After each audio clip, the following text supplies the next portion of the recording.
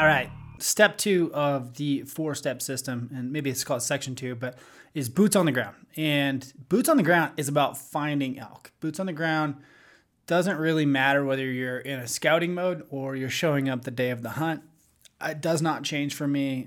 There's a couple nuances there, but for the most part, our job in step 2 is to find elk. Like, that's what we need to do. Before we can ever hunt elk, we have to find elk. And that seems so basic, but I think most people, they show up, they set their camp, and they go on like basically miniature hunts, and they're just like checking all these e-scouting places that they're like, well, maybe there's elk here, and they're going on short hunts. And for me, boots on the ground is about going fast, hard, and covering as much ground as I can, trying to figure out the elk, trying to figure out this unit. And I need to do that as quickly as possible, especially if the hunt's already started. If it's scouting time, I have a little bit more time, but I'm covering a ton of ground. I'm trying to find elk, trying to figure out what they're doing, why they're doing it, what part of the unit they're in, how far they're going, all of these things. And that is, to me, the hugest difference. Is all the successful hunters I know have an ability to find elk very, very quickly, and they do it very well. And I mean, to the next level, you want to go kill big elk, like you got to be able to find a lot of elk, because essentially you're just weeding through more elk. and so when I think about boots on the ground, this is like, I cover ground. I'm utilizing 24 hours if I need to. Like, I am just doing everything in my power to track down elk and find as many elk as I can. And a lot of that goes into testing those assumptions from my e-scouting and my planning, and saying, okay, like here's the 3 core plans I had. Let's go check those out, make sure. But we're going to dive into that, and we're going to talk about how to find elk, essentially. All right. So step 1, finding elk in 24 hours.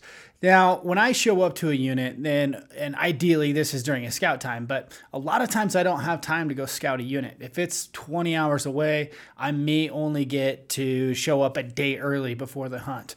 And most of the time, I don't even step foot into an area, into one of my hunt plans, until I've covered the unit. For me, it's like, I got to get that 30,000 foot view. I got to test and say, okay, of all these areas that I thought may hold elk, which ones are going to hold elk? And for the most part, I spend the first 24 hours. I'm going to cover every road in the unit. A couple years ago, I showed up in New Mexico, and the first thing I did was like drive all these areas to try to figure out, were they what I was looking at on the map? Were they going to hold elk? Am I seeing elk? I'm spending those daylight and evening hours looking for elk, but for the most part, middle of the day, I'm covering ground. I'm trying to figure this unit out. And like any puzzle, you have to just stare at it and work with it long enough, and it'll kind of start to make sense. For me, that's like getting eyes on. I want to see everything. I want to see the access routes. I want to see, trailheads. I want to see how busy they are. I want to see where all the camps are. I want to see all these, and just getting eyes on. And for me, it's like even getting eyes on an elk, right? Like a lot of times I've found elk just by driving around and being like, oh man, there's a herd of elk right there. So just trying to cover as much ground, get that big perspective, figure out which pockets or which areas of the unit, are, okay, is this what I was thinking? Is it what it looked like? Are there elk in the area? All those things. And then next, if I have the time, I'm definitely going to be looking for signs. So a lot of the times, midday, you're not going to be seeing a lot of elk, or you can't use your glassing points. But what you can do is go hike all those drainages that you wanted to check for water holes. Maybe you work into some timber patches and say like, okay, is there elk sign in here? Like, I'm covering ground as fast as I can to find that big picture and figure out where the elk are in the unit. And I would say most of the time I can find elk within 24 hours of kind of boots on the ground and figuring it out. So step 2, once I'm on the ground, I've kind of figured out what part of the unit looks good, figured out what may have elk or may have elk sign. Next is when I start to do, my probing missions. And a lot of times this will be during season, and it can be before. I'm going and testing those hunt plans that I had. And basically I'm going to work those little short loops. I like to do, 3 to 5 mile loops. And for me, it's like I'm covering that ground, and I'm timing it to where I'm at the glassing point I want to be at dark or at daylight or both.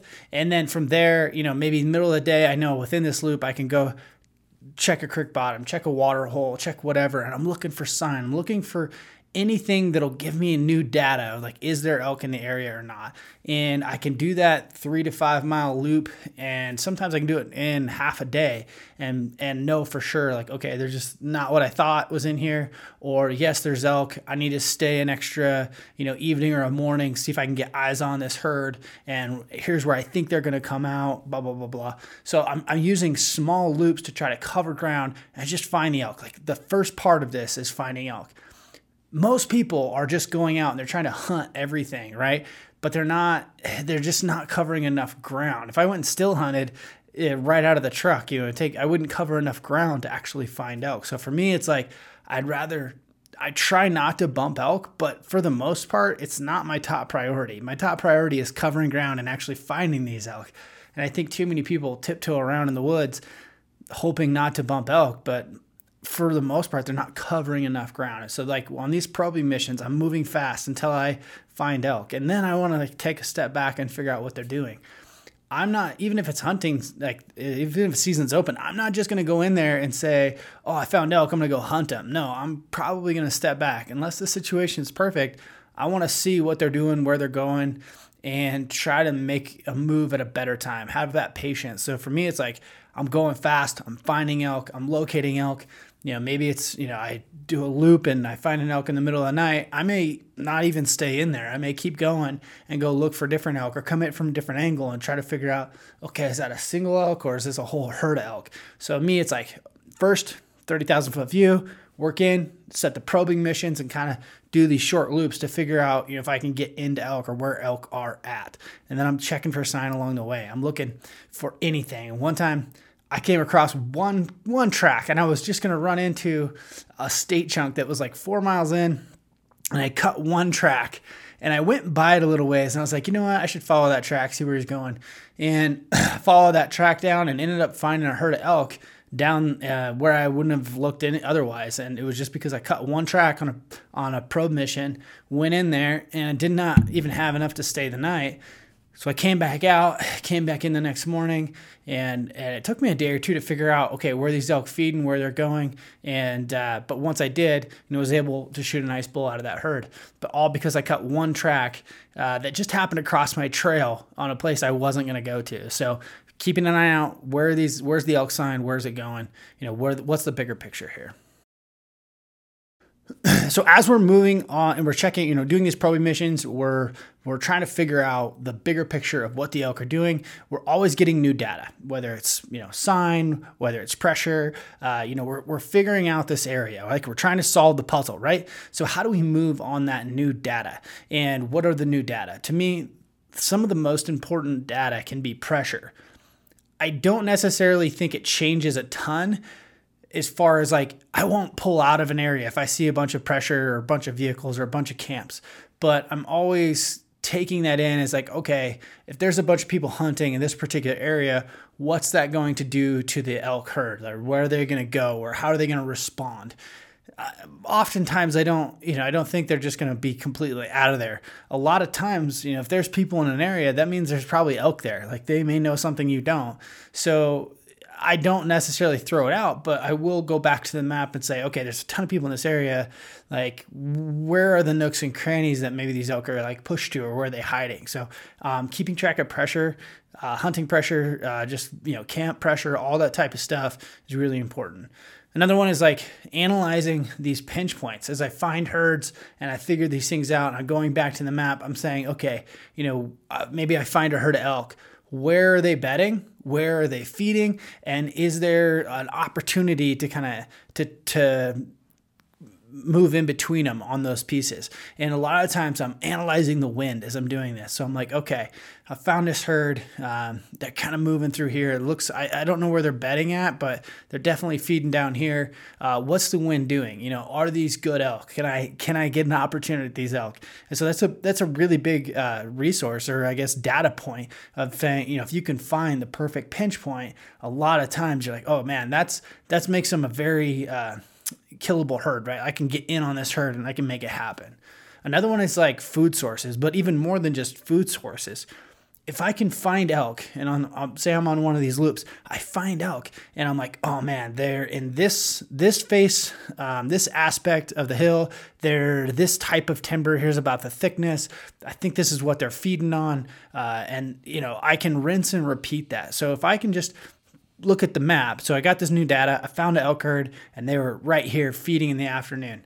I look at that and I say, okay, how can I repeat this in the area on my map? So then it's like, maybe that night I'm laying in bed and I'm like cruising the maps, looking for something that looks the same, right? I'm using that 3D imagery, that satellite imagery, and I'm trying to find a type of hill that looks the same. Because oftentimes, if you can repeat that somewhere else in the unit, you may find elk. And what that is like a lot of times those elk are feeding on a particular food source and at a certain elevation. And if you can just repeat that in the area, like, okay, this is a high likelihood. So I may go check that. It may bring up something new. So those are like just little data points that I get as I'm scouting and covering ground and saying, okay, man, they're crushing this type of terrain. Where can I find this elsewhere in the unit? All right, let's talk about good elk and bad elk. I didn't know this existed until into my career in ways, and I had this aha moment that I was wasting a lot of time.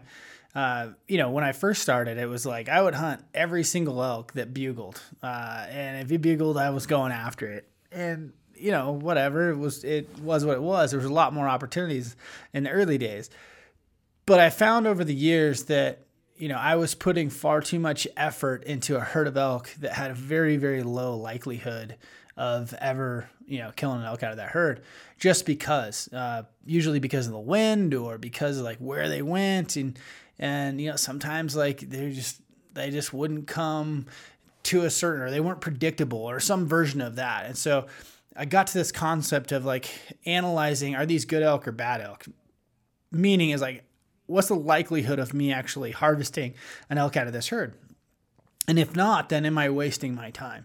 And a really good example of bad elk, a lot of times we find elk, it's the first elk, and maybe in the unit, and we find elk pretty close to camp, so we start hunting them. And what you'll find is that, man, like it never works out. They're really spooky, or the wind's really bad, and all these like little variables that just are gonna make it a low likelihood of success. And I've learned throughout my career that I need to just walk away from those elk and find different elk, because I could waste my entire season trying to hunt elk that are a very, very low probability. Even though I have elk, I need to walk away from them. So some examples of bad elk, and could be like very high pressured elk. I've been there where I found elk that just were close to everyone, and they just they never left, but they just get bumped and bumped and bumped. And man, every time you got close to them and the smallest thing could go wrong, and they would, bump. They wouldn't go far, but they just bump. And I was like, you got to walk away from these elk because they're just so spooky that it's going to be really, really tough to get in on those elk.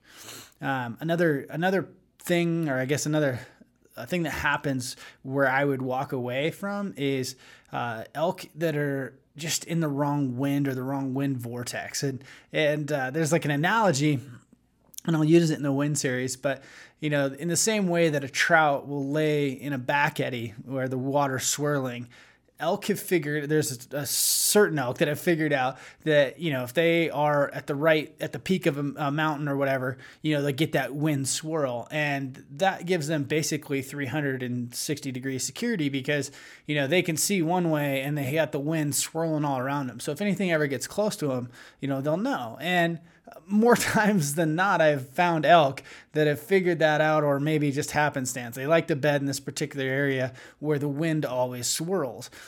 And I wasted a lot of years chasing elk that were just in very swirly wind areas. And I would beat my head against a wall because I could never make it happen. But nowadays, unless it's just a particular bull that I'm really, really after, I try to avoid those elk because I know I can spend too much time chasing elk that it may never happen. And you can try to, attack them at a different point, maybe closer to where they're feeding or closer to where they're bedding or whatever, the vice versa. But a lot of times, like there's some times where some elk, you're just not going to have a very high likelihood of killing just because where they are and how they use a canyon or something along those lines. And so just think about that. Is it worth chasing these elk and spending 4 days of your hunt trying to kill elk that you're probably never going to get close to?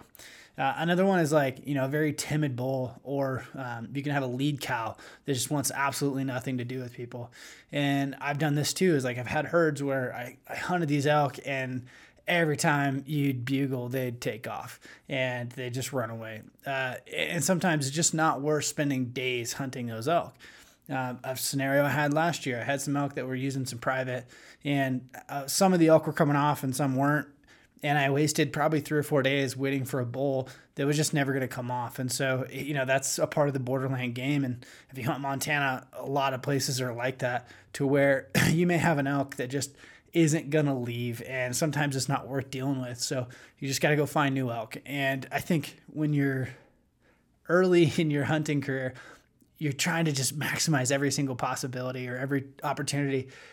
But the reality is like, man, there's some elk that are really not easy. They're much easier than trying to force a situation that's just not going to be. Another one you'll see often is like a noisy terrain.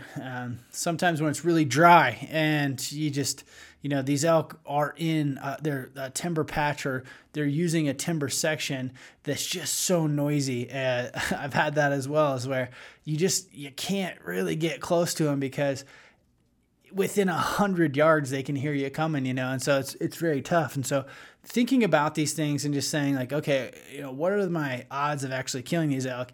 Or maybe should I leave these and come back when, maybe after it rains or something along those lines. There's just things you should think about to leave those elk to go find new elk. And I get that when you're new, you find elk, you just want to hunt those elk, and it can be kind of a distraction, because I think you can go find, a pocket of elk that are a little bit better. And for me, it's like, if I find a pocket of elk that are undisturbed, I know that I can slip in on them. Maybe they got a good routine. They're very habitual in their routine. The way they go to the food, the way they come back, they're very predictable.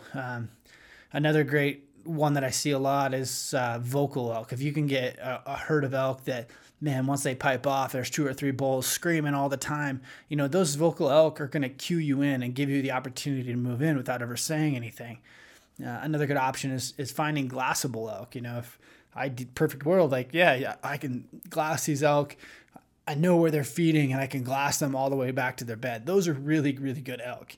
And those are going to have a higher success rate than, say, unpredictable elk, or elk that are just in really crappy conditions, like noisy underbrush, noisy pine needles, or in a swirling wind type situation. So a lot of those are where I would prioritize. So not all herds are kind of the same. Like the remote elk, when I think about hunting the backcountry, there's a lot of pros and cons.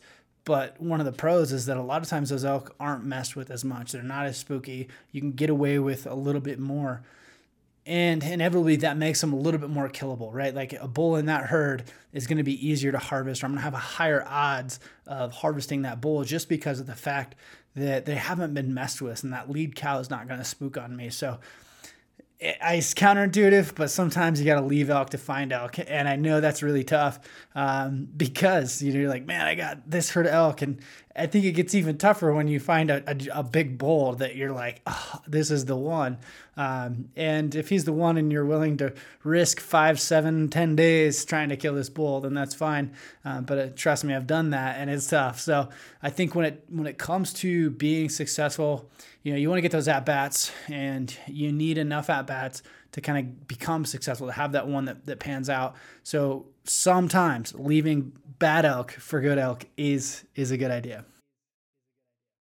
All right, let's talk about hunting the herd. And I don't want to get you guys confused or make you think that I'm saying only hunt herd bulls, because that's definitely not the case. But what I do want to show you is that once you start hunting herds of elk, you really wrap your head around the bigger picture, and you're trying to you get more opportunities by and far than you'll ever get just trying to chase every bugle. And for me, like for years, I was just hunting elk And any bull that bugled, I was in. I was after it. And it really didn't matter if it was like an elk passing or a group of satellites. I never really spent the time to kind of figure out the bigger picture. When I started looking for the biggest bull in an area, the pieces really started coming together for me. And that's when I started passing on more bulls than I'd ever had an opportunity at in my entire life. And when I switched to hunting herd bulls and kind of honing in on that one bull for weeks, that's when I started to have to figure out where this elk is going, because I would, lose track of an elk and I'd have to go find the herd again. And this taught me a lot about kind of their patterns, like if, their bigger loops that they were making. And I started to understand the herd. And so one of the best advice I can ever give you is really start hunting herds of elk. I don't care if you're only looking for satellites.